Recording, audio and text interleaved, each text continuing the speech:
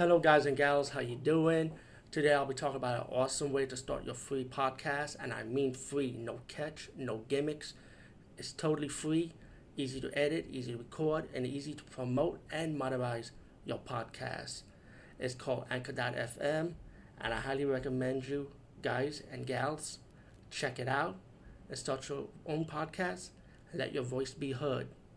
And also, don't forget to listen to Wild Dog Podcast and tell them that I sent you and that you hear it from me. So you get more people to join Anchor.fm.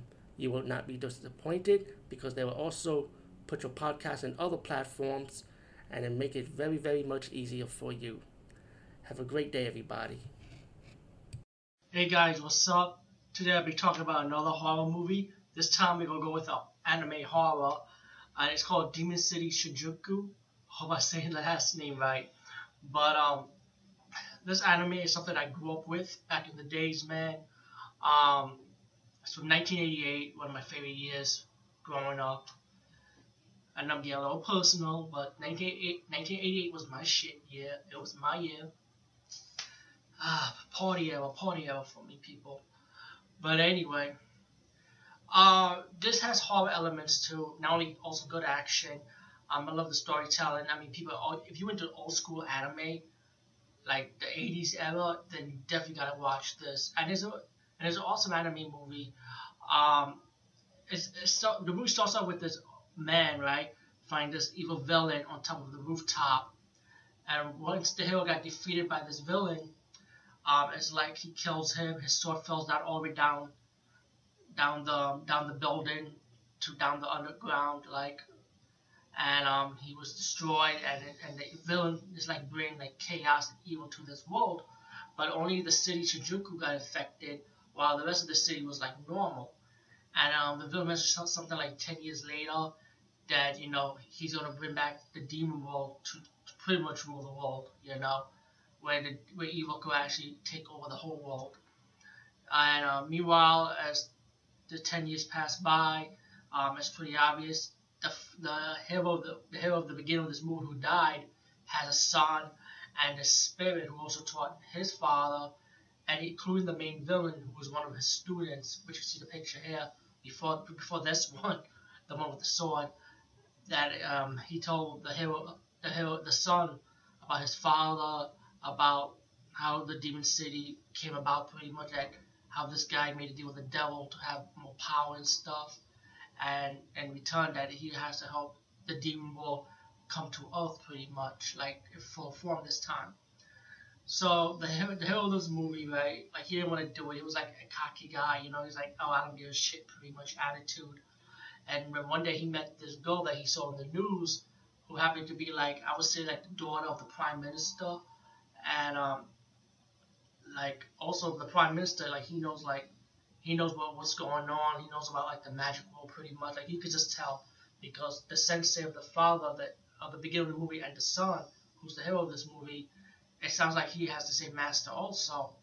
But the father was affected by this trap, like vines that covered him up, and it was the ghost of the sensei that's keeping him alive. So they start talking about how he's trying to convince the boy, like, this is your destiny. You have to fight this villain to stop him so you can save the world and save the earth. So don't let him complete his mission by bringing the demon world in full form, pretty much. While the boy rides his bike, he met the daughter of the prime minister. The prime minister started talking to him, and the boy is still, like, cocky and stuff. So the daughter decided to go to Demon City by herself to stop the main villain of this movie.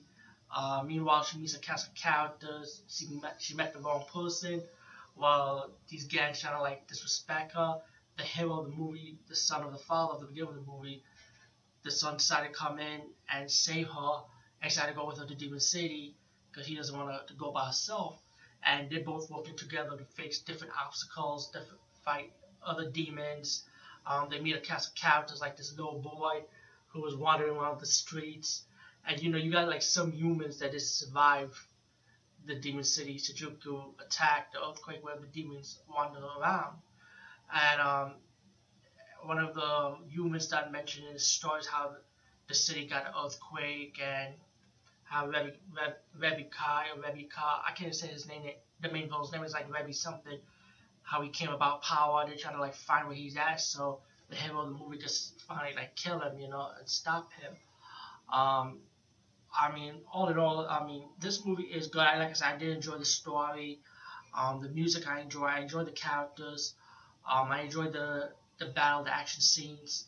I felt like the ending part, the ending action scenes, I felt like it was a little bit to me too short for what it was. Even though before that battle, you had the other battles that lasted a little pretty much longer and pretty much more interesting.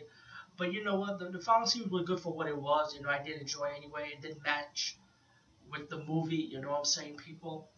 And I like it. If you own the DVD, let me recommend you that to me, watch the English dub version or watch the original Japanese audio with English subtitles.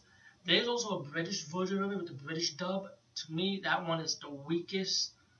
Try not to watch that one. Excuse me. But all in all, man, I mean, if you like action, if you like horror combined, if you like demons getting their ass kicked, you know, getting killed, and if you like old school anime from the 80s, especially anime movies, I mean, of course, anime series.